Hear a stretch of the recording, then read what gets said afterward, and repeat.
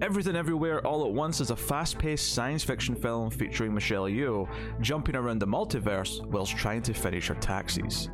We were excited to finally check this one out and see if it lived up to the expectations created by the buzz online.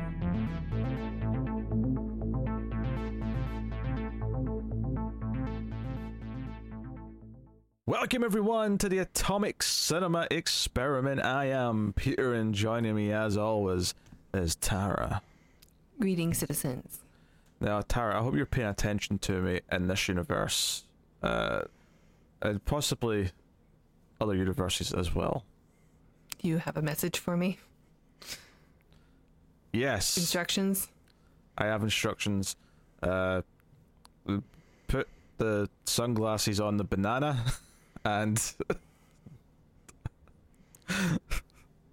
I can't think of anything else funny, okay? That's the only random thing that came in my head. This is a science fiction movie podcast, and if the last 10 seconds were very confusing, they'll make more sense when we talk about the movie, I promise. It is relevant to what's in the film. We are talking in this episode about Everything Everywhere All at Once, which is a film that came from A24 earlier this year, starring Michelle Yeoh, and it's a film about the multiverse, a film about parallel universes and someone who kind of starts tapping into other universes. And of course, we'll start spoiler free as we always do. We'll give you a warning before we get into spoilers. The trailer kind of came out at the start of the year and sort of surprised everyone, just in the sense that this looks kind of wacky and different and unique.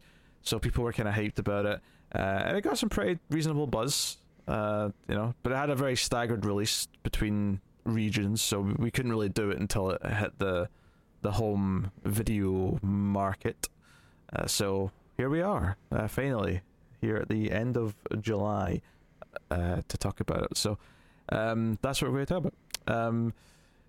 So like I say, basic premise: Michelle Yeoh plays this woman, this mother who runs a laundrette and is in a little bit of bother with the IRS. They're being audited, and Jamie Lee Curtis is in here in a role. She plays the IRS agent. Is agent the right word? Auditor. I'm sure she says agent at one point in this, but again, she might be trying to make herself sound more important than she actually is. But so they're having a bit of bother, but very early on, her husband starts changing into a different version of himself and giving her these messages and hints, and from there it just kind of unravels into this wild concept of multiverse, universe hopping, and lots of inventive fight scenes and all sorts of shenanigans. So I'll save the proper explanation for when we get to spoilers, because I think a lot of the plot is kind of you should go in relatively cold, I think, and just let it kind of hit you the way it is. But that is the film, and her husband, we should mention, is played by Ke Huy Quan, who is notable for a couple of roles, but notably the roles that he's notable for were both in the 80s when he was a child. The Goonies and the second Indiana Jones movie, Temple of Doom. So he's and it's not even when I heard he was going to be back in a movie, I thought, it's cool that he's getting a cameo. This is not a cameo. He's the second lead character. He has tons of screen time. He has tons of stuff to do. He's playing multiple versions of the character. He is Has he been acting? And we just didn't notice him, or did he come back for this movie? So before this movie, his last, technically he had the credit in 2021, but before that, his previous work was 2002, and then before that 97, before that 92. So basically he finished regularly acting in 1992. That's where his regular acting role stopped, because he's great in this. Yeah. It's so weird. Yep, he was acting from 1984 Temple of Doom up to 1992, and then he had one or two cameos or voice roles or something. But other than that, he was gone for 30 years, and weird. And came back. And I think what's impressive about it is, two things: one, that he's so amazing in this, but two, that I recognized him. It's so weird, but he has this way of talking where I'm like, oh, you're Data from Goonies. I can hear it pretty quickly too. Like once he starts speaking in English, you're like, oh. Oh yeah, when he's speaking in Mandarin. Yeah, when he's speaking in Mandarin, obviously I don't hear it then. But as soon as he started speaking in English, I'm like, oh wait, I know exactly who you Jones? And then the her father, Michelle Yeoh's father in this, is also a recognizable face from Big Trouble in Little China. And I looked this actor up. I mean, he's been in so many things. He's done so much voiceover work also. He's done a lot of voiceover work, but I mean the main thing people know from is Big Trouble in Little China. But I looked him up. That dude is 90 years old. Yeah. He is old. He's an old man. So credit to him for still being so vibrant in his role in this. Is he in the episode of Seinfeld where they go to the Chinese restaurant? Oh, I don't remember. It may be, but I don't remember. Seinfeld 4? So, then the other main character is their daughter, Joy, who is not a teenager, but is like close to teenage. Young adult? Yeah, young adult. Yeah, close to around that age. So that is your main set of characters. But yes, Tara, what did you think of Everything Everywhere All at Once? I love this film. I thought it was super fun to watch. I mean, the trailers were fun, so you kind of got that. It was just such a cool spotlight of not just Michelle Yeoh and like all of her acting capabilities, but also Short Round. Sorry, I don't remember his name, but yeah, I thought the emotion really worked for me. The setup, although it was kind of hard at first to get into, really got me by the end. Like even the like more ridiculous stuff I was looking at, I was still like was feeling the emotion of it, and I really liked the messages of the film.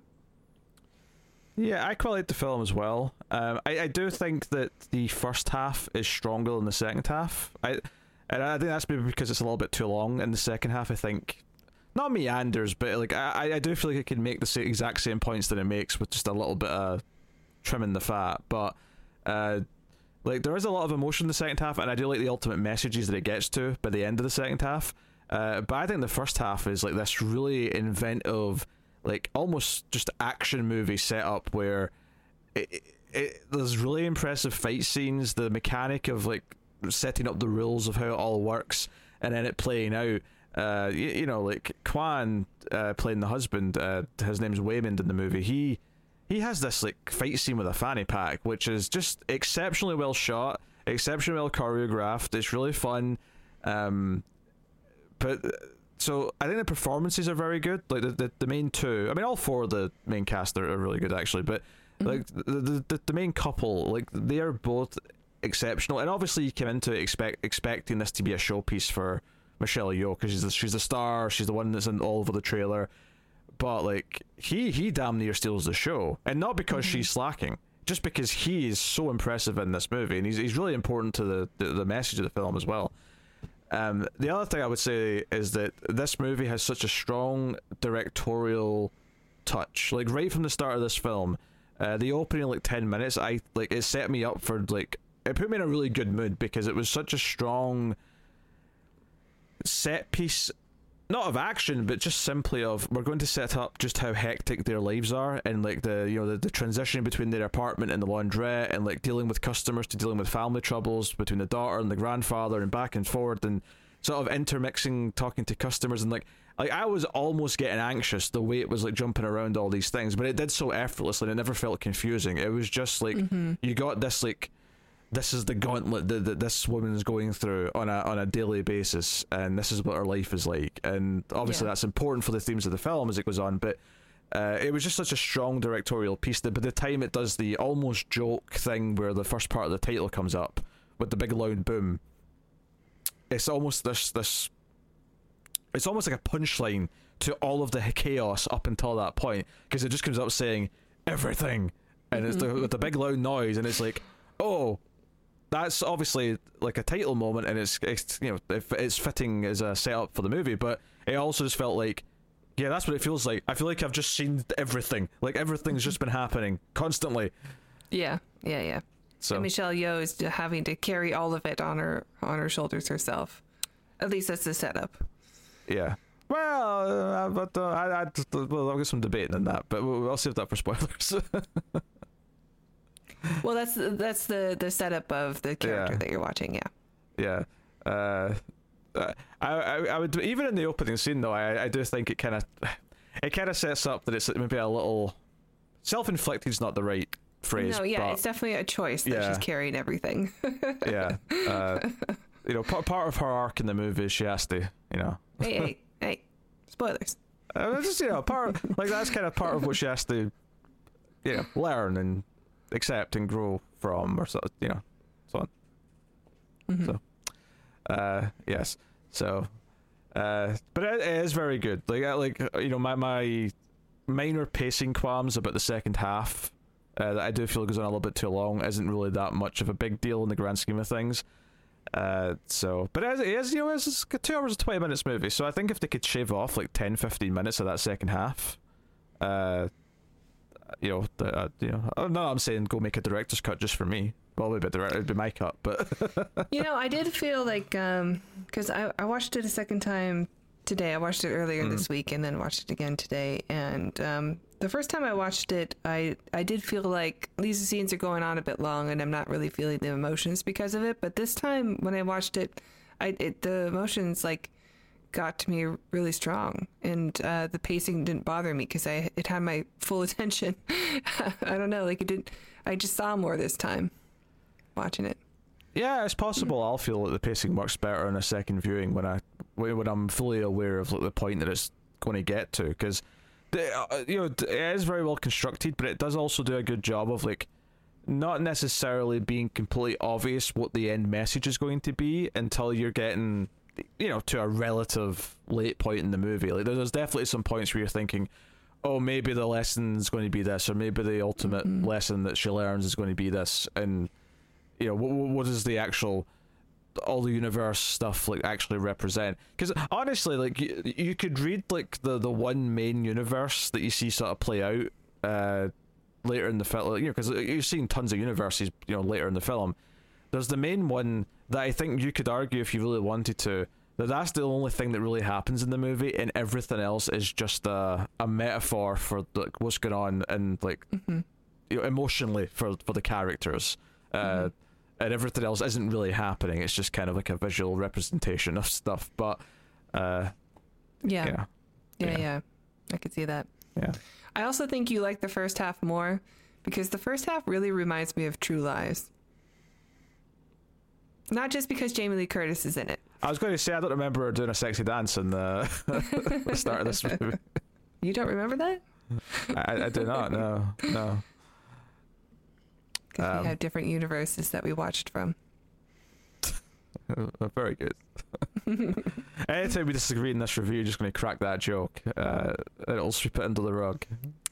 Multiverse card played. But yeah, the action's really good. The fight scenes that are there are inventive. It also has it has at times a very silly sense of humor, because it'll like cut to a universe that's, you know, I won't spoil what they are here, but they're weird, they're different. Yeah, if you've seen the trailer, you've seen them. Yeah. They're weird. But like it somehow never takes away from like the emotion. Like even when it's doing like a montage where like there's something emotional happening, but it'll cut to these weird universes as well as the other ones that make a bit more sense. It never seems to take away from it. If anything, it's just sort of emphasizing the point. It doesn't matter how silly things are. The emotional core of what we're talking about is always going to be true. So in a way, it actually enhanced the messages at those points in the film rather than detract from it, because it was distracting that there was, you know, whatever. The audio listeners didn't get what I just did there, but the visual listeners got a great tease of what was to come. Yeah. If I was to tease someone about this movie, just to sort of like give something without context that won't spoil it because it'll make no sense to you, I would just lean in and go, bagel. And no one would get it. Not unless they've seen the film. Bagel. I've not seen a movie with a bagel so relevant to its plot since Well, maybe ever. I can't think of a movie with a bagel related. We love our bagels here. Yeah. I mean, no donuts, but I can enjoy a bagel. What? You don't like bagels? No, I do like bagel. No, I can enjoy okay, a bagel, but if I see one from a distance and I think it's a donut, I'm disappointed that it's a bagel. I need to know up front it's a bagel. Okay, well, you can't have a donut with, onions and poppy seeds and garlic. Well, no, I wouldn't want that. Exactly. Are you arguing bagels are superior because you can put those things on it? I mean, I don't really want to go into this conversation, but if we must. I think bagels are more substantial. I don't hate myself after I eat them. Well, obviously. There's everything that tastes better is guilt afterwards. This is not the shocking discovery. Mm-hmm. Anyway, I'm glad we can have this conversation. Let's get back to the movie. Oh dear. So yes. As far as other stuff goes, yeah, the music's pretty solid. Like, it has a really kind of upbeat vibe a lot of the time. It kind of has to like deal with a lot of change of like visual styles, and hell, even the aspect ratios get played with a little bit, which I'm always interested in sort of breaking that down a little. My understanding from watching the movie, obviously there's some that are 4:3, but the regular world is 185, which is close to a widescreen TV. You get little black bars at the top and bottom, but you don't really notice them because they're so small. But whenever someone is using or connecting to another universe, it goes wide into 2.35 to 1, so you get the big black bars coming in. And I assume in a theater it just went wider, as opposed to the effect on a TV where it kind of shrinks in a little bit to create the effect. I'm sorry I missed this one in theaters. I really wanted to go. I just there's a lot of movies out at the same time that I wanted to go see that I missed. I was just too busy, I guess, with work and podcasting, my second job. Sounds like I'm getting blamed for you not seeing this in the theater now. Well, no, it depends on how you want to take that, but it's not my intention. Feels like I'm getting blamed. Yeah, feels like a burden on the shoulders. Just Stop playing. Let's move on. Forgive me for trying to have some humor. Yeah, anyway, I'm sorry that I missed it in theaters, because it would have been a really fun one to catch.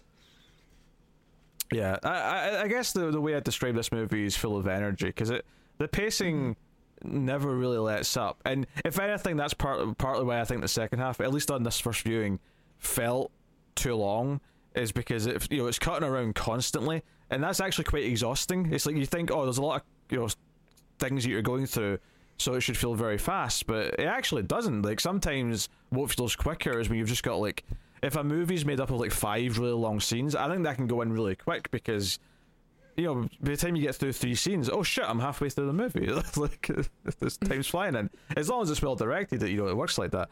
But when you've got lots of little things, like, and you're sort of going through it does end up like stacking up, and you feel like it's kind of exhausting. There's so much going on.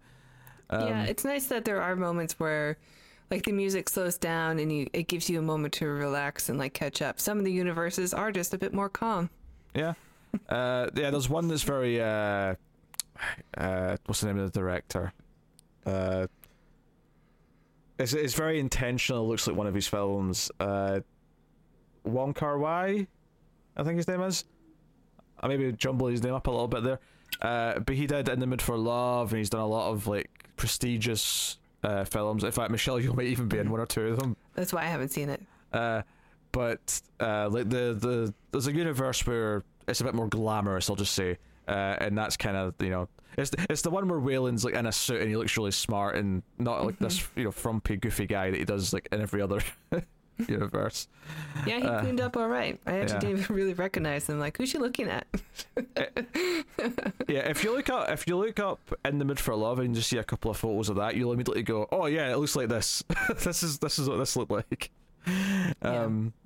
So that was a very intentional choice, I think, to kind of, bring that in. Honestly, I was wondering if they were going to pull some sort of wacky thing where they actually had like a universe where she was like, I know she was Evelyn in every universe, but I wondered if they're going to pull something like, oh, we cut to a universe and it's Star Trek Discovery just for a cameo because in one universe she's on a starship or something.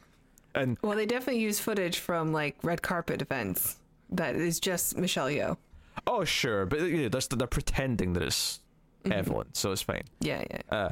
But like, I actually almost respect the restraint to not like, ask for permission to do something wacky like that. Georgiou was in one of the flashes when I think there's a scene where it's just her face and it's just like 1,000 versions of her face that go by super fast. Oh, you mean the scene that anyone that suffers from seizures should never watch? That scene? Yeah.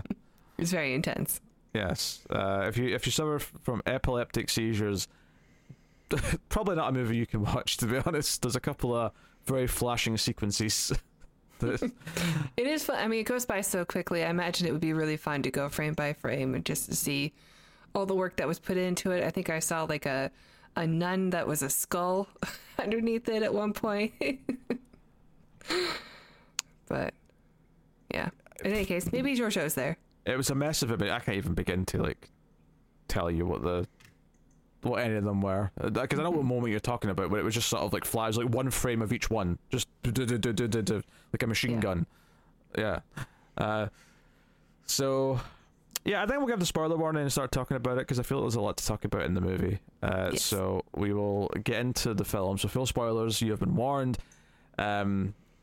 Yeah, I do want to talk about the opening of the movie still, because I think the opening is excellent. I do love the first tease that the universe stuff is happening, because you just seeing the security camera in the background, like all of a sudden Wayland's like, his body language has changed and he's like diving over the counter and like just and it's part of the performance. He's become a ninja, yeah.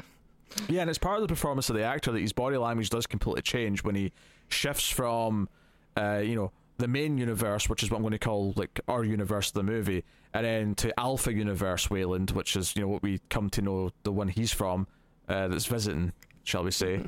And yeah, so like there's these teases in the background that this is happening, and but like there's so much energy in the way it's following Michelle Yeoh and in and out of the apartment and into the laundrette and all over the place, dealing with the customers, big nose lady, which Jenny Slate, yeah. Mona Lisa.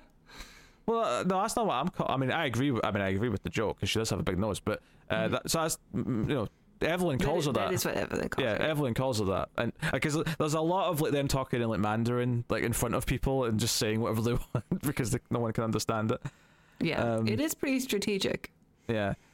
Which that's the other thing, the opening 10-15 minutes, I mean, there's a bit of it throughout the film, but the opening 15 minutes especially, there's a lot of like jumping between languages back and forth, because their daughter mostly just speaks English, and as we discover isn't very good with her Chinese, because she tries to greet her grandfather and it doesn't quite work out. But yeah, there's a lot of important stuff set up here. There's the moment she's looking at all the receipts and the bills and stuff on the table, and she's worried about what her father's going to think of all this, and he's not going to see that they've built this business that's thriving, and they've got this life. And Wayland says, yeah, but that's what you see, right? And she doesn't really like give him a proper answer. So like right away it sets up this theme of like, this is about reflection, this is about looking at the life that you have and maybe what you wanted or could have had instead. And like then it further goes into that, because when they go to the IRS meeting, it sets up that she has all these things that she starts doing but seemingly gives up. Like she wants to be a singer at one point, so they bought a karaoke machine. She wanted to be, I don't know, a writer at one point, so they bought something for that, and which is partly why they're in trouble. They're claiming all these expenses as part of their business, but it's like it's a laundrette, you can't claim a karaoke machine on a laundrette. Well, they have parties. That's true. They're having a party for Chinese New Year that night. That's true. It gets busted out. I mean, we see it later on. That's true. I don't know if they can. Have you ever seen a laundrette have a party? I don't know. I think they're trying to establish that they have some sort of a relationship with their customers, not just like the ones that are always coming by, but like maybe they're like part of the community, you know? Yeah, they're definitely going for that. Yeah, I think, you know, I the other thing that's so impressive about this opening is you really get a good sense of who at least the main three members of the family are. I mean, the grandfather as well to an extent, but he's kind of more of a plot device of a character, or you know, rather than a full-fledged character. He becomes himself. more important in like the last third of the film. Yeah. We sort of like, but it's more about like Evelyn's relationship with him, so it's still more about her than it is him specifically. But and she is the main character, don't get me wrong, but I think both Joy the daughter and Wayland the husband both like have a good amount of their own stuff that makes them feel really fully fledged. Some of my biggest laughs though definitely came from the grandfather. Even in the flashback moments. I mean, later on when we get multiverse grandfather from another world, it's like he literally, not only does he have like a super fast wheelchair that's like a rocket, he seemingly makes like a exo mech suit out of random computer it's parts. Starship Troopers, yeah. Well, yeah, it's Starship Troopers, but if you look at it, it's literally just like, oh, this is like part of a modem like here that's connected to something else, and I'm like, yeah. What did he do? I think we see it in the new Avatar trailer. He MacGyvered an exo suit. It's an interesting visual. I'll give it that. Alpha universe seems to be the smartest universe. They call themselves the Alpha because they're the first ones that actually thought of were able to travel through multiverses. And it was Evelyn from that universe, who's now dead, but she is the one who actually believed it could be done and discovered it. And like obviously it turns out that the daughter from that universe is the villain of everything, like because when Wayland first shows up in the elevator and he explains, oh, there's this great villain that's growing in the darkness and is going around and she has to be defeated, and I've been searching every universe for the person who can stop her, and that's led me to you, Evelyn. You're the one.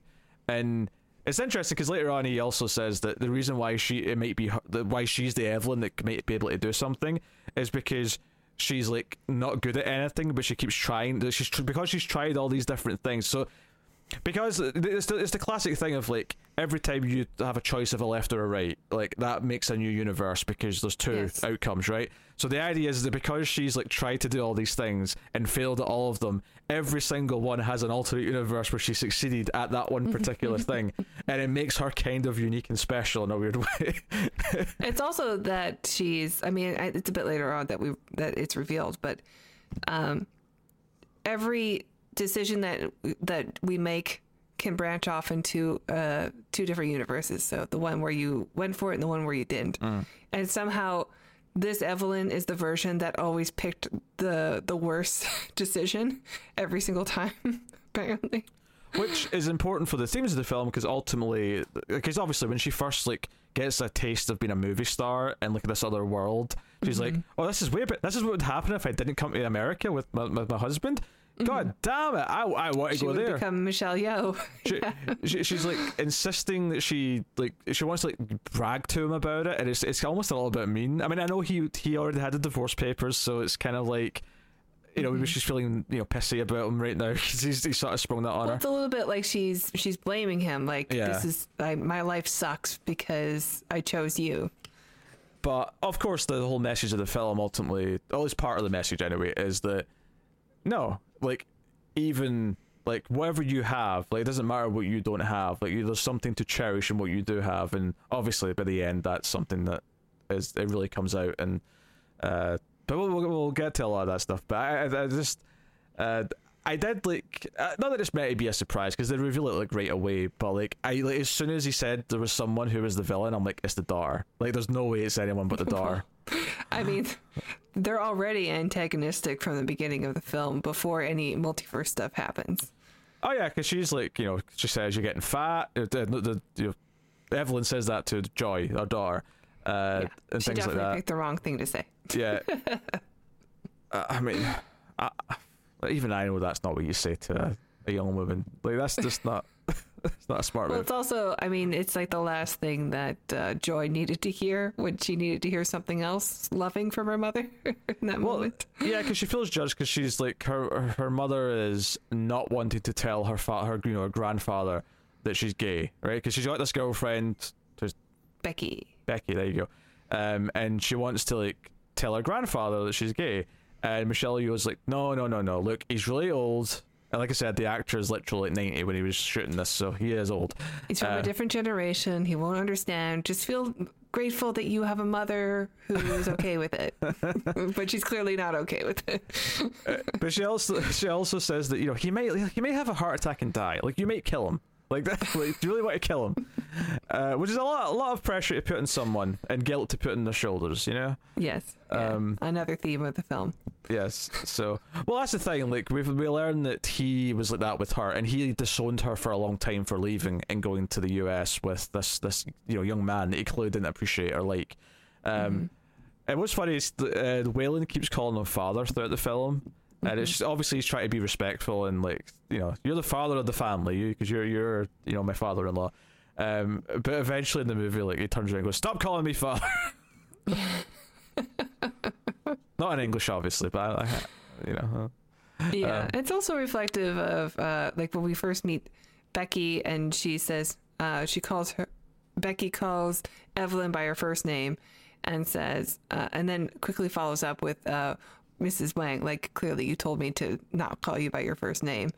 And then she sees Waymond again and calls him Mr. Wang, and he says, "No, call me Raymond."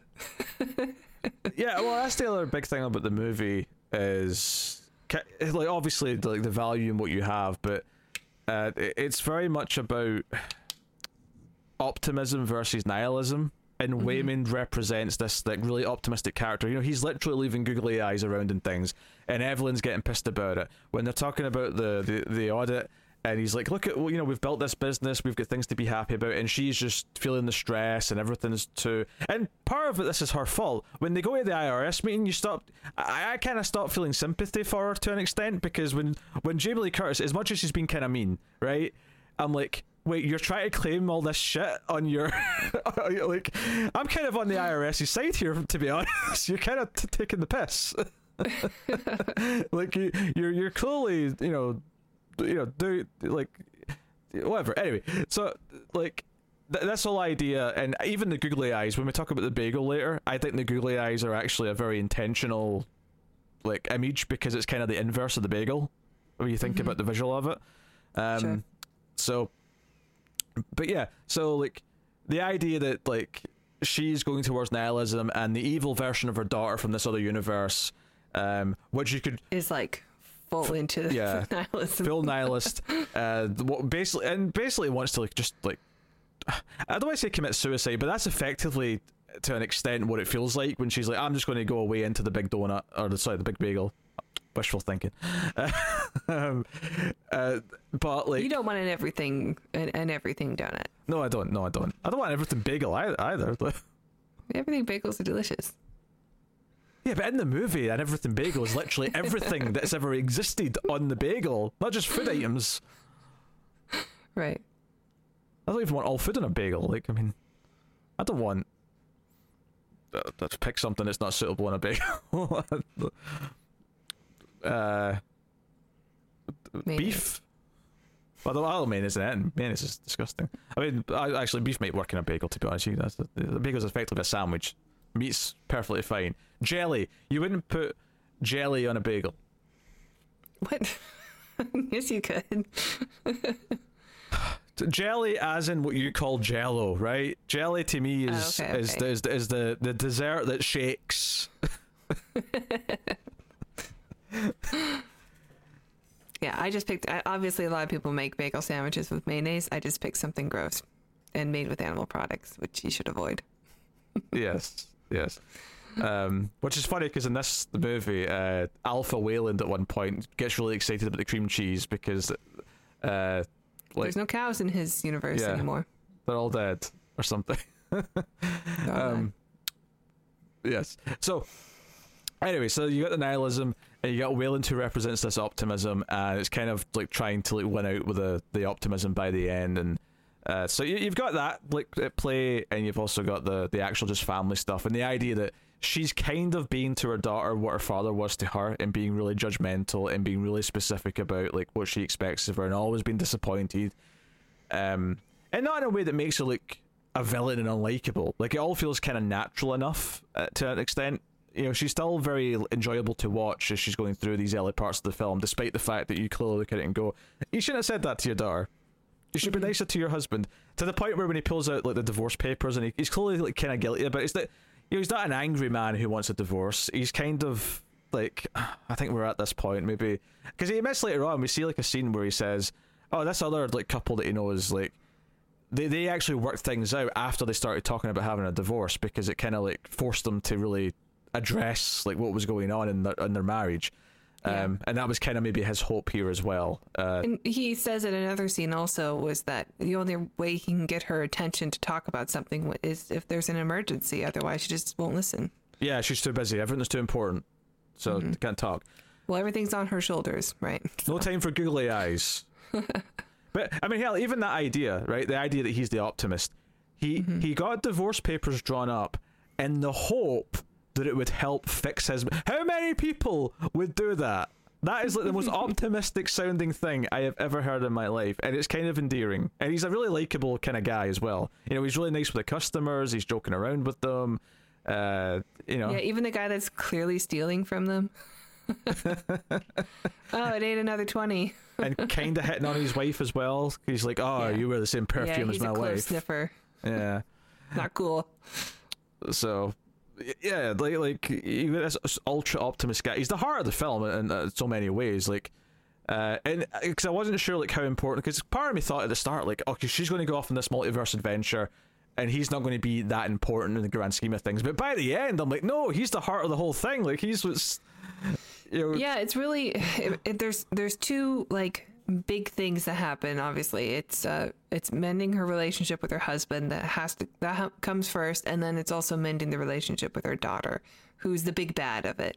And they're just so, you know, far apart from each other, even though they have a lot in common. But like, you know, those are the two. He's like the mini boss fight that helps her, you know, defeat the big bad one at the end. Yeah, and like I said earlier, you could read the whole movie, because, yeah, obviously there's this emotional, like, heart-to-heart that they have in what it seems like the main universe towards the end, around the party that they're having, the laundrette. And it kind of feels like they're almost, like, addressing, like, what's going on in the movie with the multiverse stuff, but they're not really. And you could almost read this as the only thing that's really happening, and everything else is just a representation of, like, oh, my daughter's going to leave like I left my father, and I'm going to lose her, and maybe I'm willing to let her go because that's just easier, and I don't have to like go through the effort, and like I'm too worried about what she's going to turn out to be and things. And the idea that the daughter's starting to like resent her mother and wanting to leave and wanting to, you know, just separate herself from her parents because of that is kind of what the nihilism represents. And like, so there's a lot of smart like meanings behind what's going on in the movie, which I really like.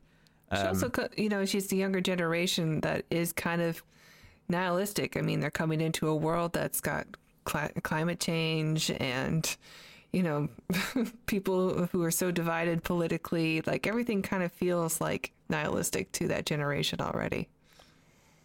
Yeah. I feel old because you're saying that generation and not our generation.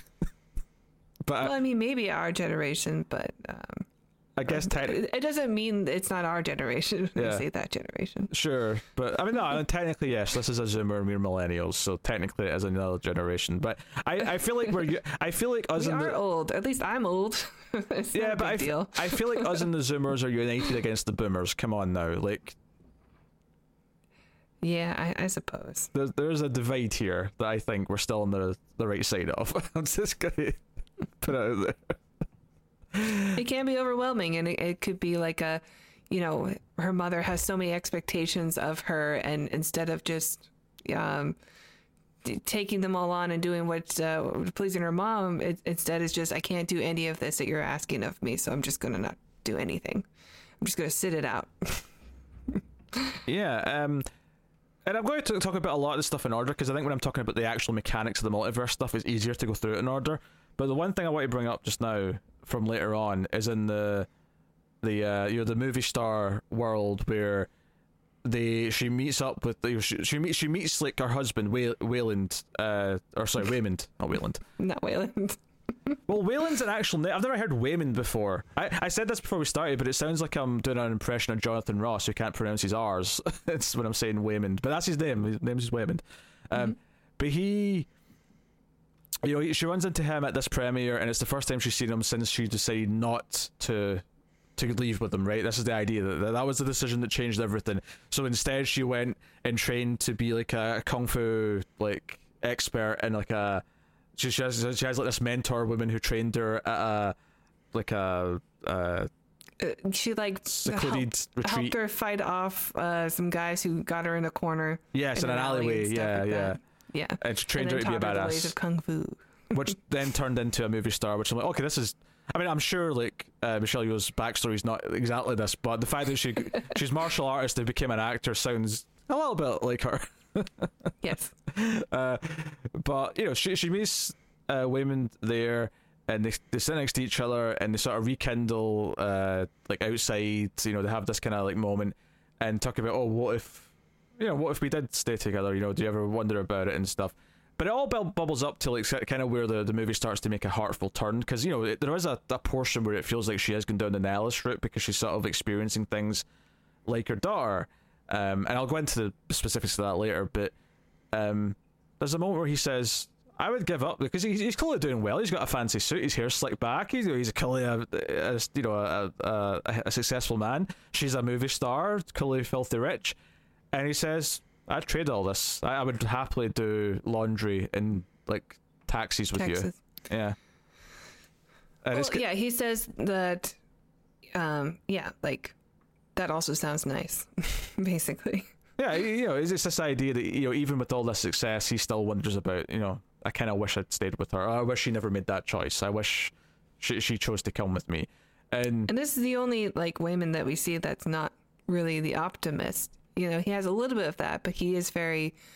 He's not goofy like in the other universes. He's not goofy. I would argue that him still thinking this way still makes him ultimately an optimist, but. He pushes her away in this also. He tells her like that option would have been good also, like I'm okay with just doing laundry and taxes with you forever, but he still kind of rejects her in this universe. Well, yeah, because he thinks that she's not going to like go through with it, because she goes to kiss him or whatever, and like he's like, don't give me false hope, like, and yeah, he is different a little bit, but I still think he's ultimately an optimist. And I think the colder version of him that's here, I think the idea is that this is him that like where she made that choice and didn't go with him, it did make him a little more jaded, it did make him a little colder, but ultimately he still comes through with these sentiments that he still wants to be with her. To me this was one of the most heartfelt moments of the whole movie, is that totally. This successful version of him wishes that he could have a mundane life with her. He would rather that than what he has. Or at the very least, it sounds like it wouldn't be so bad, and like it would be worth the price of exchanging his life for whatever he could have with her.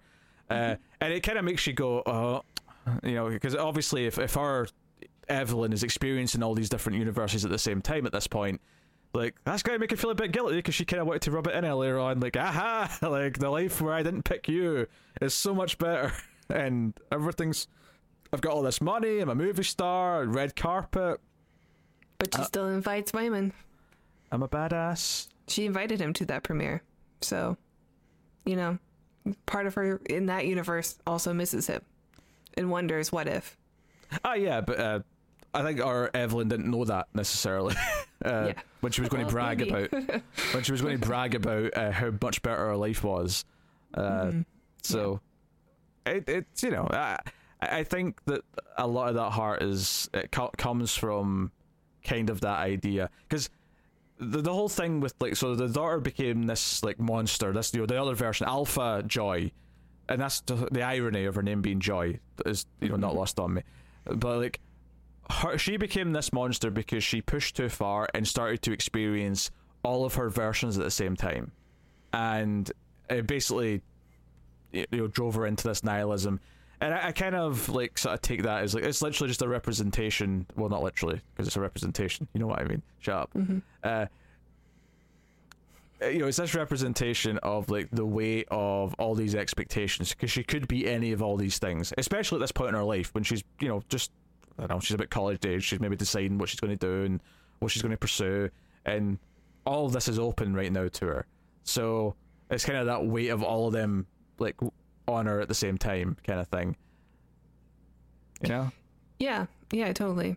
It's actually a lot of the same themes from Turning Red, which also came out this year and was a great movie about mother-daughter relationships. Of just these heavy expectations, and I think her just experiencing everything all at once, whatever, it makes everything feel like nothing really matters. And so, but she's taking the nothing matters as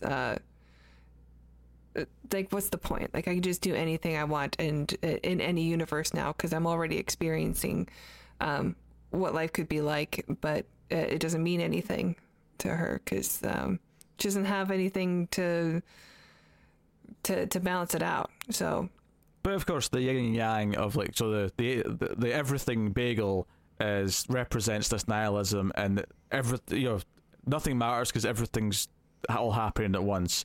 And then the googly eyes, which are the inverse of the bagel, because the bagel is this, it looks like a black circle basically with a white center. The googly eyes, of course, are the opposite of that. They're a black circle surrounded by a white circle or oval. So is it literally the inverse? And it's the idea, but if everything's also happening, then you can find the good things in there too. So that's kind of the flip of that later on. So all of this is to say that Joe, just because you brought up Turning Red, I was going to say, so that movie, it was, the metaphor was like, she's going through puberty, right? And she's getting her period and stuff, and that's represented by the red panda, right? The third things, the werewolfing. Yeah, I was going to say the flip of this is that because it's an older character, it's menopause, but it's represented by multiverse. No, I suppose. I don't know. I haven't gone through that yet. I don't know. You're not that old. Yeah.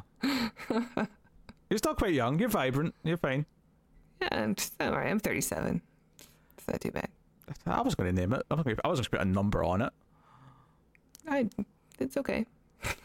Okay. I don't care if people know. Okay. Don't mention my age.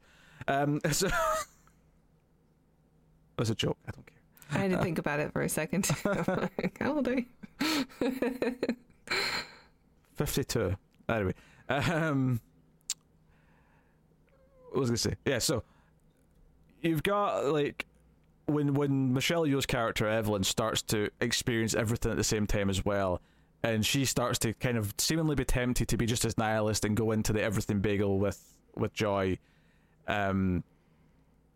The idea of these small moments and her husband being the one to pull her back. It is because there's a line early on at the start of the film where she's talking to Joy about how Wayman's kind of useless. It's like, oh, sometimes I wonder like how he would do without us. And obviously that's like a multiverse thing, right? It's a little tease for we're going to be seeing how each of them do without each other and so on. But it's kind of ironic that by the end of the film, it's like no, how important he is to her in terms of like her making the choices she makes in life and being there. Every time she's distracted and isn't able to be a part of something important that's going on, Wayman's the one who like fixes it. Like he's able to make things better when she's not interfering. Yeah, it's when she's not doubting him. It's this funny thing where she is constantly saying that he's not being responsible and doing goofy shit and he's not helping, and she thinks everything's on her shoulders. But yeah, she's constantly zoning out when the multiverse stuff happens, and he's constantly like covering for her and like making things right with with Jamie Lee Curtis and solving problems left and right. Yeah, so it's like there's a little bit, again, it comes back to this idea of recognizing what you have and sort of appreciating what you have.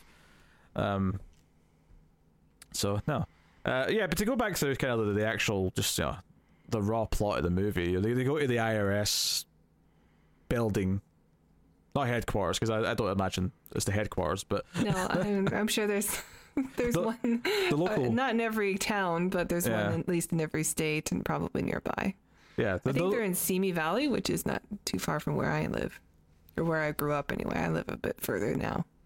Yeah, so they go to the local IRS building, and there's little teases here. At one point, Wayman's looking at like an old Asian couple who are kissing each other goodbye for the day, and there's just this little sad moment where he's clearly thinking, "Oh, we may not have that now." Like maybe because he's seen the divorce papers.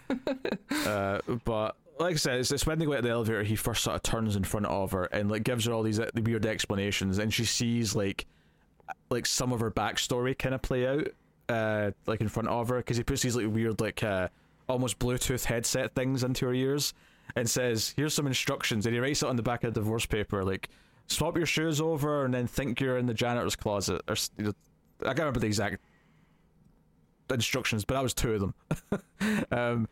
So, and she does that during the meeting with Jamie Lee Curtis, who is very proud of her Auditor of the Year awards, or whatever they were called. And immediately when she showed them off, I went, "Those are butt plugs." You had that thought immediately, huh? Immediately I had that thought. Those look like butt plugs. Little did I know when I thought that they were going to be used in a very butt plug-esque fashion later on. One of the things that really made me laugh in this was when she gets the earpieces on and she's starting to see her whole life flash before her. And she even sees her own birth and the doctor handing her over and telling her dad, "We're sorry, it's a girl." And you just see his face fall, like... That made me laugh. Yeah. I think culturally I've heard this about China. At least, I don't know if this is still prevalent now, but this idea that like they hope for boys and are disappointed with girls. Yeah, it's some sort of honor thing, I guess, because when China had their one-child policy, because of population reasons, I suppose, they tended to not want to raise just a girl. Like a boy was more honorable to the family or whatever. I'm not exactly sure. She even says repeatedly in this film that he's of a different generation. He's of an older generation that may not understand like his granddaughter's sexuality, and so it kind of it fit into like what we'd heard about him up until that point. But yeah, so it sets up some of the stuff with like her going to the it's like she's both in the janitor's closet in this other universe where she went to the janitor's closet instead, right? Because that's why he says that in the elevator. It's like you can either go left to your meeting or you can go right to the janitor's closet. And the idea is that because he's presented that choice, it means that obviously she goes to the meeting because she's not a crazy person, but it means that technically she made the choice not to go the other way, and therefore there's now a universe where she went the other way. And that's where they're having this conversation. Now, there is a little bit of I think on a second viewing, I'll probably take them in a lot better. There was definitely some things with the multiverse rules that I thought were a little... they weren't like super clear early on, because there was like 2 different things happening. There was one thing where... the main thing that was happening is that whenever she like tapped into another universe, which is what he was trying to teach her to do, is she basically gets the experiences, at least for a little while, of that version of herself in this other universe. So we get a glimpse of that other universe, but it's very quickly in her head, and then she comes back and she can do kung fu, or she can do whatever skill she's taken from the other universe. But alternatively, you also have like Alpha Waymond, who is like hopping to this universe and staying in like her husband's body for extended periods of time. And there was definitely times where I was wondering about the villains, like how much of this is like them traveling and hopping. Like I had to get around the idea that there was 2 different things happening. There was one thing where people were hopping into bodies and like just staying around doing stuff, and then the other thing which was going to another universe to like fetch some information and using it in the universe they're still in. Both times I watched the movie, I actually had trouble keeping track of which universe is her universe. Sure. Because a lot of things happen. She attacks Jamie Lee Curtis at one point. I'm like, well, did that happen in the universe where she's being audited, or is this like a separate one now? That's a weird way to phrase it, because technically she's been audited in both. Yeah, so I had a hard time keeping track of which one was happening in her home universe, her home base universe. Right. Know? So basically, what I think is going on there with that is that I think when she made the choice to punch Jamie Lee Curtis, because she basically gets worried that she could. At one point, when she's in the other universe in the janitor's closet, when they're at this meeting, like the door gets broken down like The Shining with like an axe or something, and it's like Jamie Lee Curtis's character, but she's like an evil version who's been possessed by the villain or something, and she's like super menacing, and it's a really good performance. Like Jamie Lee Curtis is clearly just having fun with this. Oh yeah, totally. She had a blast in this. She gets to be Michael Myers in this movie at points. I thought the same thing. Yeah, but because of that, like, you know, it makes Evelyn kind of on edge. And after they're told you can have till the end of the day to redo all your paperwork and come back, and I won't, like, you know, take your business and home from you.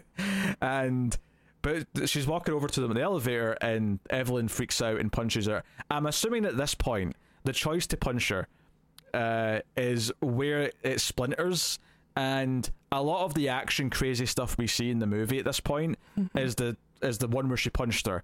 But then the real one that kind of like persists at the end, and where we get like the happy ending where she has the heart to heart with the daughter, I think is the one that she didn't punch her, and that's like where the more normal world persisted, if you will, because the punch is kind of a crazy change. It would have been good if we had like a, you know, because a lot of times when they show that there's a divide, like the actual screen will have a crack in it, and we see two images that are slightly off, like things are going one way and then another way. So I think if she made the decision to attack her, maybe that would have been more clear, because then like things get real crazy after that. Yeah, but obviously the world that we kind of end up on, that's kind of the persistent one going forward, is not that one where all the crazy action happens. It can't be, right? Yeah. Because Jamie Lee Curtis was attacked, and then after she comes out of being taken over by the wrestler version of her, she it's like, why did you staple this piece of paper to my forehead? It's like, why would she give her any more chances after being attacked by her seemingly twice, according from No, exactly. her character's perspective? So it's not the same world, yeah. And I think, I guess it can't be, but like there's no real clear like divide other than like what you may think have happened. Like the movie doesn't tell you that there's a divide here. well, I think it's quite clear though in hindsight. Like when you actually stop and look at what happens in each one, clearly events can't be happening in both. I think it's actually a very intentional choice not to make it a clear divide. I think the movie doesn't want to like tell you at that moment where it splinters that we're now in two distinct universes, because it wants you to kind of like consider both as equal. So it's kind of like presenting them side by side together as it goes. There is a moment when I think when she first experiences the celebrity universe, where she tells Alpha Waymond that she doesn't want to stay in her own universe. She wants to go to that one. And he like freaks out and says, you can't. So you have to stay in your own. And this is the universe where they're eating bagels and Jamie Lee Curtis is a wrestler trying to attack them. So I don't know. It's still unclear to me, like, which universe they're in. But, you know, ultimately, like, I still enjoy the movie so much and the messages that come along with it that I can look past it. It's just, it's a little bit frustrating if you, like, try to think about, like, keep track of which one is her home universe. I think the problem with the thought process in this particular case is I don't think the movie cares that much about this, because it's not because you know, it's not like we're watching I don't know, Coherence or something, you know, where it's about the mechanics. This movie's less about the mechanics and more about the emotional message of what the characters go through. And it's kind of like what I said earlier about how you could almost read the main universe is the only thing that's real and everything else is just a representation. So therefore it doesn't really matter what the rules are to an extent of the multiverse hopping, even though technically it's, you know, we're being told it's happening and we're getting these rules where, like, to travel to another universe's body to get their skills, they have to do something really random but specific to each universe that will trigger it. It may be eating something weird, or as we see later, like two of the henchmen that are coming after, because, you know, the villain knows that she's in there and she's, you know, Alpha Joy's hunting her, you know, this version of Evelyn, and sends in a bunch of henchmen that take over the bodies of various security guards and civilians and stuff. two of them who are attacking Evelyn need these extra skills to deal with what she has, and the trigger for it is to shove an object up their ass, right? So that's where Gotta do what you gotta do. yeah, so basically Evelyn's like fighting with the guy, and it's a really funny action sequence where she's like sort of keeping the butt plug trophy away from him, which leads to maybe the most insane visual of the movie, where the security guard with no pants on, it's pixelated so you don't see his cock, but he is, you know, he's got a shirt on but he's naked from the waist down, and he comes jumping in slow motion to land on the butt plug, and it is... Did you think it was strange that it was pixelated?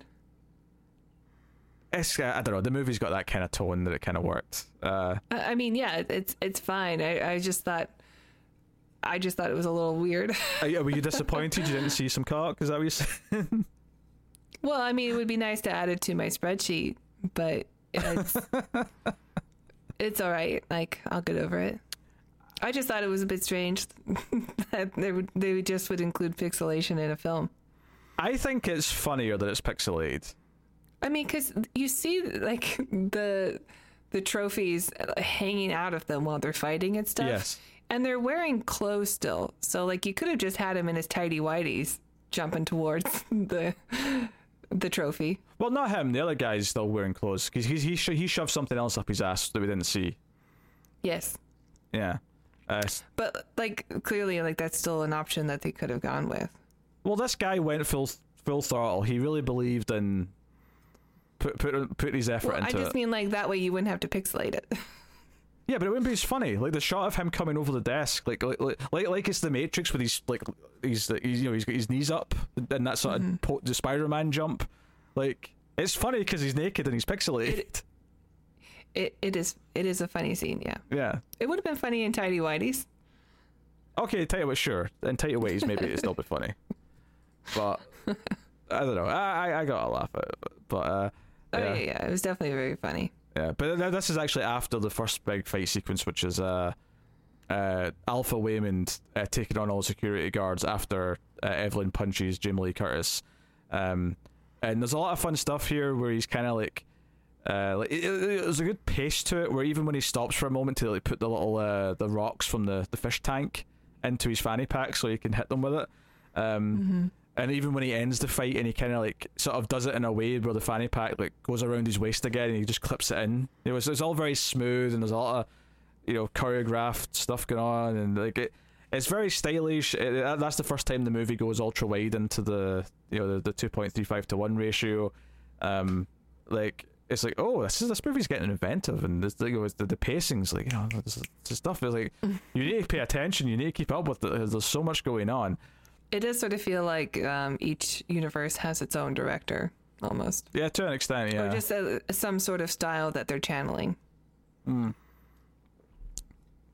So yeah, she fights Jamie Lee Curtis. She's on the run. There's a lot of running around in this office building from bad guys, and like he's explaining more of the plot. He explains that Evelyn in the Alpha world discovered all this shit, was killed by... I can't remember what the name was they gave her, but it turns out to be Joy. Chewbacca. Oh, it wasn't Chewbacca. No. I think that's what she calls it at one point. She can't get the name right. Yeah, but she, you know, she learns all this stuff. We see in the Alpha world that he's riding around in a van with like a sort of like. Do you know the first time you see Doc Brown in the 50s in Back to the Future, and he's got that helmet on, where he's trying to do the mind like reading device? Yeah, it's like that, but with like light up sunglasses. Yeah. He's got that on his head, and that's like him traveling. That's what he's wearing to travel to other bodies around the multiverse. Before we move on, I just want to say the scene at the office where she's starting to get all these instructions. That's what it reminded me of True Lies, where it's all of a sudden we're getting like this woman who thinks that her life is ordinary and to the point where it's kind of boring and she wants excitement. Okay. And her husband turns out to be this like super spy, not really, you know, but like he's great at karate, and he's or kung fu with a fanny pack, and all of a sudden she has this exciting life, but instead of being into it, she's like, nope, too much to do today, come back next week. And that reminds me, one of the line deliveries that I really loved was after he does have the action scene with the guards, and he comes over and he says something to the effect of, you either come with me and like learn how to defeat this great evil, or stay here and die. And she just says something like, I'm just gonna lie down here and die. Like, she just because she is not into to being involved in any of this. Yeah, because the only thing that I would disagree with in your comparison to True Lies, which I never thought of, but I can see what you're coming from, actually, at least in this section of the movie, is the idea that she wants the excitement, because I think it's actually very much that she's so down in her life that she doesn't want anything else. She's just I think it's more that she's definitely daydreaming of it, because she is stopped by the scene in the movie that she's watching in the laundromat of these two, looks like a Bollywood film or something, where two lovers are singing to each other, and she has this like moment where she stops and like fantasizes, and she's really into the love scene, and like she does long for something. Her life is crushing her because of the weight of everything that she's put on herself. Yeah, okay, I can see what you're saying. So yeah, from here, like, obviously, I think at this point in the middle of the movie, it's hard to kind of like gauge the order of a lot of stuff. Obviously, before anything else, we should probably talk about, when Alpha Joy shows up. She's taken over the body of regular Joy, and comes in, and she changes outfits like every 2 seconds because she's swapping between multiverse, like, she can do that ideas. Yeah, she's got all these powers because she's super villain, right? She's got like this 70s outfit on, and then she like makes a guard basically explode, but it explodes it at confetti and stuff like that. Yeah. Then she uses 2 giant dildos to beat the other one to death, which so it's very Saints Row. Yeah, so the movie's not afraid to have a wackier sense of humor, but I think from here, some of the other universes that are established, because when it transitions to everywhere, it's this idea that that's when she starts to sort of be everywhere at once, right? That's where she's starting to like actually experience all these other worlds, and everything. I think. Yeah. No, everything's the first thing. Oh, okay, yeah, everything, everywhere. You're right. Yeah, everywhere's the second part. And obviously some of them were introduced in the prior part, because the movie actress one keeps going. We keep getting that throughout the whole movie. We also get the Hot Dog Fingers universe, where she's in a lesbian relationship with Jamie Lee Curtis. They're a couple in this universe, but everyone's got hot dog fingers, including like because we see like the Bollywood dance scene again, but they've both got hot dog fingers. And we get a 2001 scene. That's right. Yeah, we get the 2001 parody with the apes, but they've got so they're bad ape suits, but with hot dog fingers. Yeah, they're better at slapping. Yeah, but later on though, the optimist part of this is like, yeah, but even in the stupid world with hot dog fingers, we get really good with our feet. Like things work out. Like we find a way. Life finds a way. Obviously, Jeff Goldblum. And I imagine this is the moment where when she actually like understands that being in a gay relationship can be beautiful and nice too, and so maybe she can connect more with her daughter because she understands that. Yeah, obviously that's why it's there. I don't know if it's like as soon as like she's in that moment, but certainly like experiencing that. Not the first time, but like that universe is there for that reason. The first time it's like this horrific thing, not because of the gay romance, but because like Jamie Lee Curtis has got hot dog fingers and she's coming at her. Like, and they have like ketchup and mustard built into them or something. Oh, it's yeah. They start like, it's almost like they start like just like drilling mustard and ketchup when they get aroused, I think. Something like that. Yeah, that's what was going on. It's really gross. Yeah, it's disgusting. And then you've got the universe that everyone talks about from the movie, which is the one where there's no life evolved, so they're just rocks. So it's like her and her daughter, Alpha Joy, having this conversation as rocks. Which I thought was hilarious. Oh, it's funny. Yeah, it's just a subtitled conversation. Yeah. And then eventually, when she becomes Optimist towards the end, they get googly eyes. And the Joy Rock tries to commit suicide by going off the edge of the cliff. And it's this really like bizarrely sad but funny like sequence. I think that's the other thing that I would really point out as well, is that obviously right from the start it's like, okay, there's main universe Joy and there's Alpha Joy who's the villain, But at a certain point when they're talking to each other, that stops mattering, and it's just, no, this is just Evelyn and Joy. Like, it still represents her daughter, and this is still about what, you know, which is why, to an extent, I almost kind of like, none of this really happened. This was all just a representation of like the tornado of thought in her head as she's dealing with her father and her like, you know, living up to her father, dealing with her daughter and how she treats her daughter, dealing with her husband and how she treats her husband. Like, you know, I think that's part of, like, because at a certain point they just all, it kind of doesn't matter anymore that they're different universes. I guess, I mean, I suppose the people who would have remembered would be her and Joy at the end of it. Yes. And we don't really get that conversation, so we don't know if that happens or not. But so if it was real, they would have had a conversation between the two of them. Yeah. Well, that's kind of what I'm saying. Like, when they have their heart to heart, where they have the fight and, like, Joy's going to leave forever, but she kind of, like, you know, wins her back over and talks about optimism and talks about what her father has done for her. And that's why her father, that's why Wayman's so important to her, is because he's always there to, like, prop her up and, like, in ways that she never really noticed before. The things that she has missing in her life, he has to fill in to balance her out. Yeah. Again, going back to the idea of the yin and the yang, right? The googly eyes and the bagel, which are the opposite of each other. Which is literally, you know, black and white and black. You know, it's literally the color scheme of that. So, I don't think that's an accident by any means. So, but yeah, at a certain point, like the Joy and the Evelyn conversations, it stops mattering that it's really not her daughter technically. There is some fun stuff though. There's a brief moment in the middle before it switches to the second half where Wayman's there and he's like, and she's tried to explain to him that this universe stuff's happening, and this sets up the Ratatouille joke where she's like, no, it's like that movie where where the chef's been controlled by the raccoon, you know. And you mean, you talk about Ratatouille? It's like, no, what does she call it? Raccoon Cooney. Raccoon Cooney. Which sets up a joke, because then when we start hopping from multiverse to multiverse, we see there's one where she's this chef and the rival chef in the restaurant is really good, but then she reveals that there's a raccoon under his chef's hat who's controlling him by pulling his hair. Did not expect that to happen. Yeah. But then later on, this gets, like, sweet and amazingly funny when, like, she jumps on his shoulders and tries to, like, control him by using his hair to try and help him get the raccoon back, because she called animal control.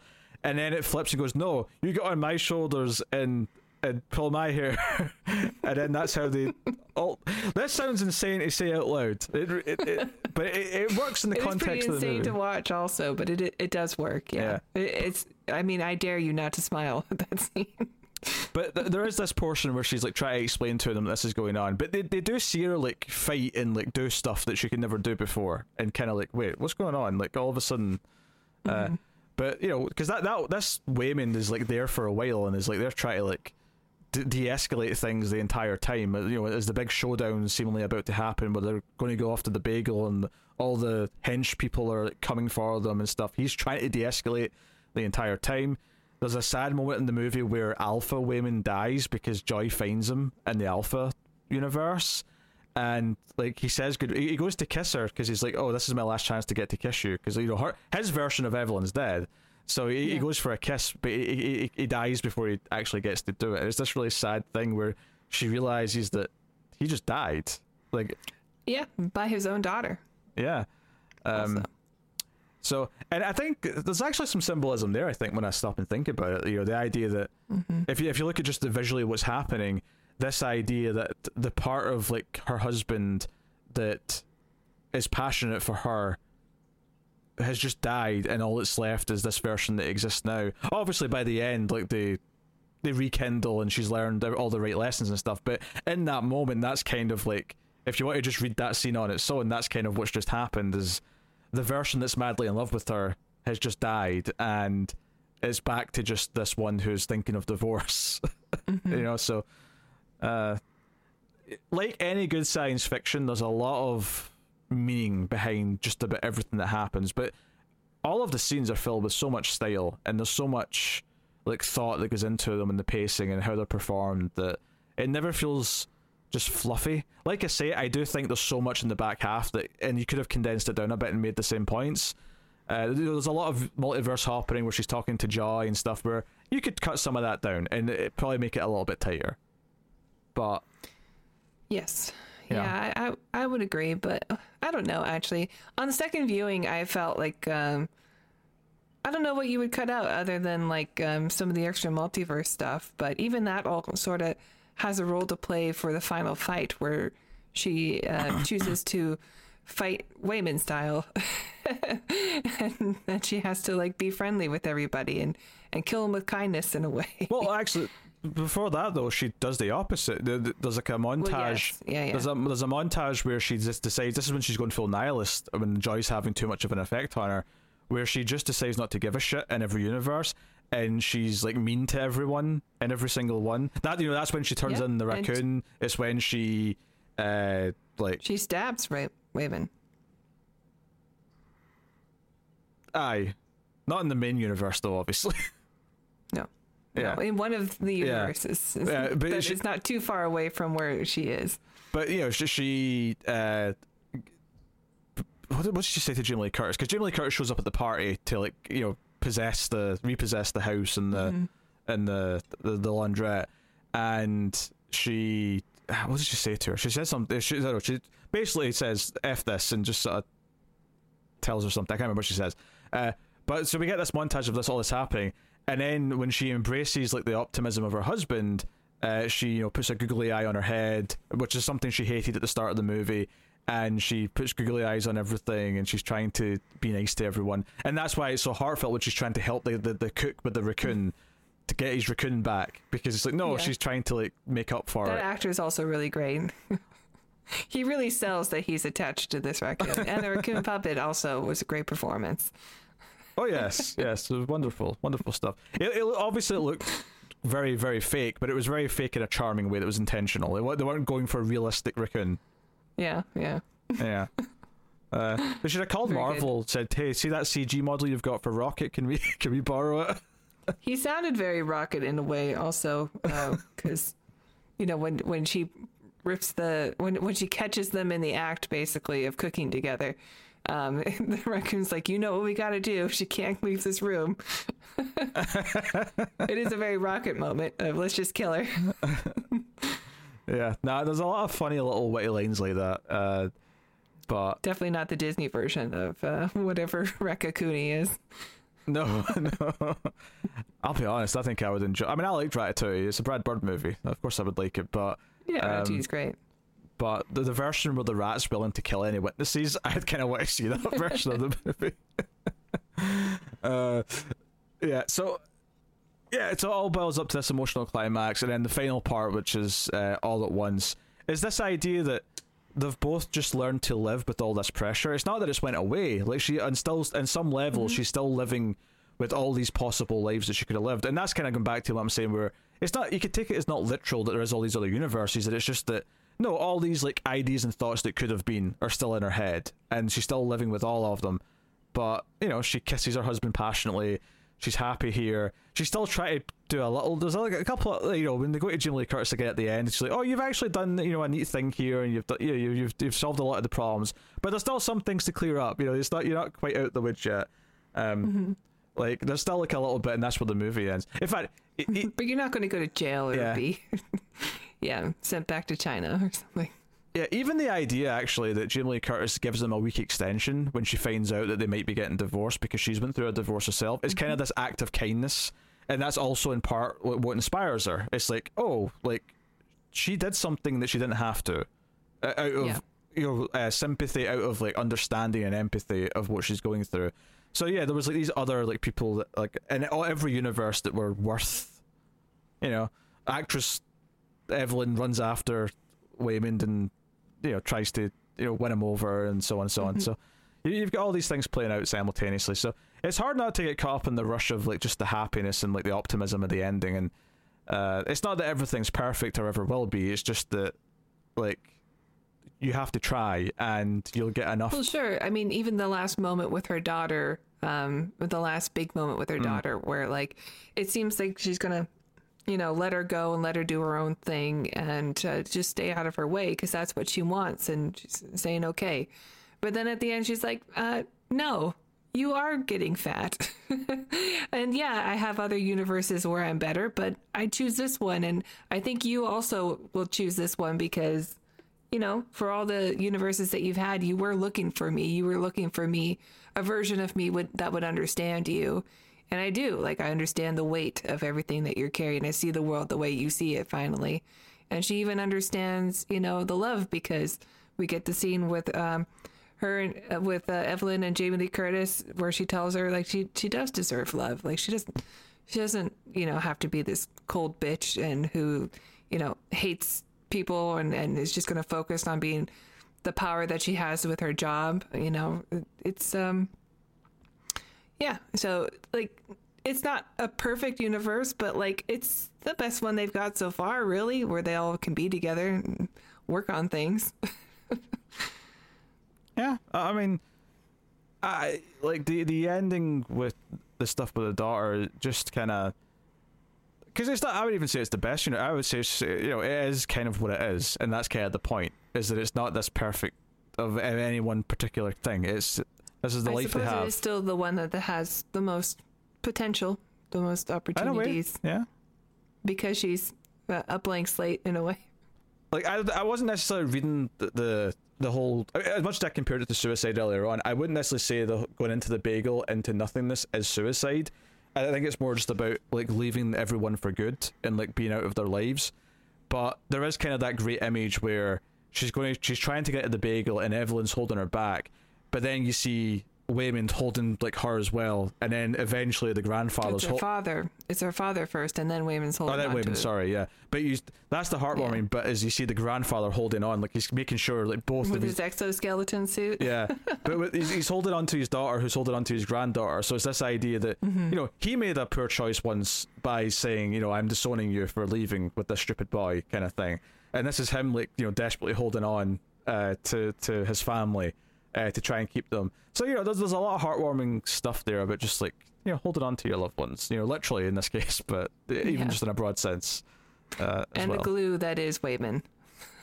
Yes, Waymond is the foundation.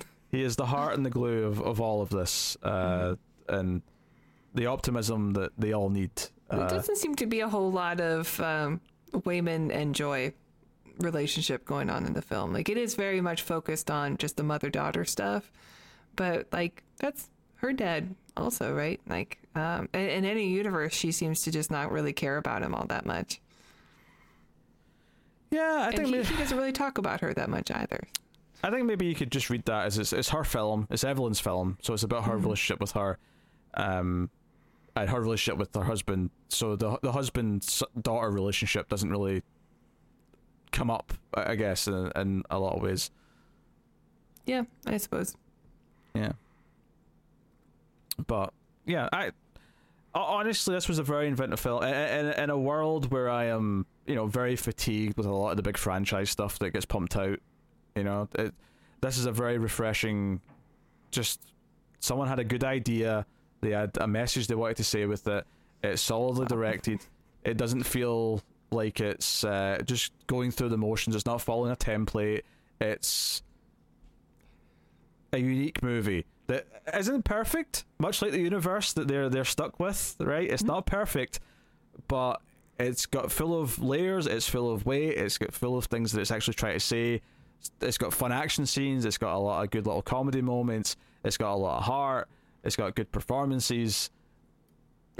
You know, like, this is exactly the sort of thing I want to see more of in movies, especially with movies that are dealing with, like, you know, it's because in a lot of ways at times it is like a light-hearted action movie on top of being, you know, the big sci-fi ideas, and it sort of intermingles that with everything seamlessly, which is impressive.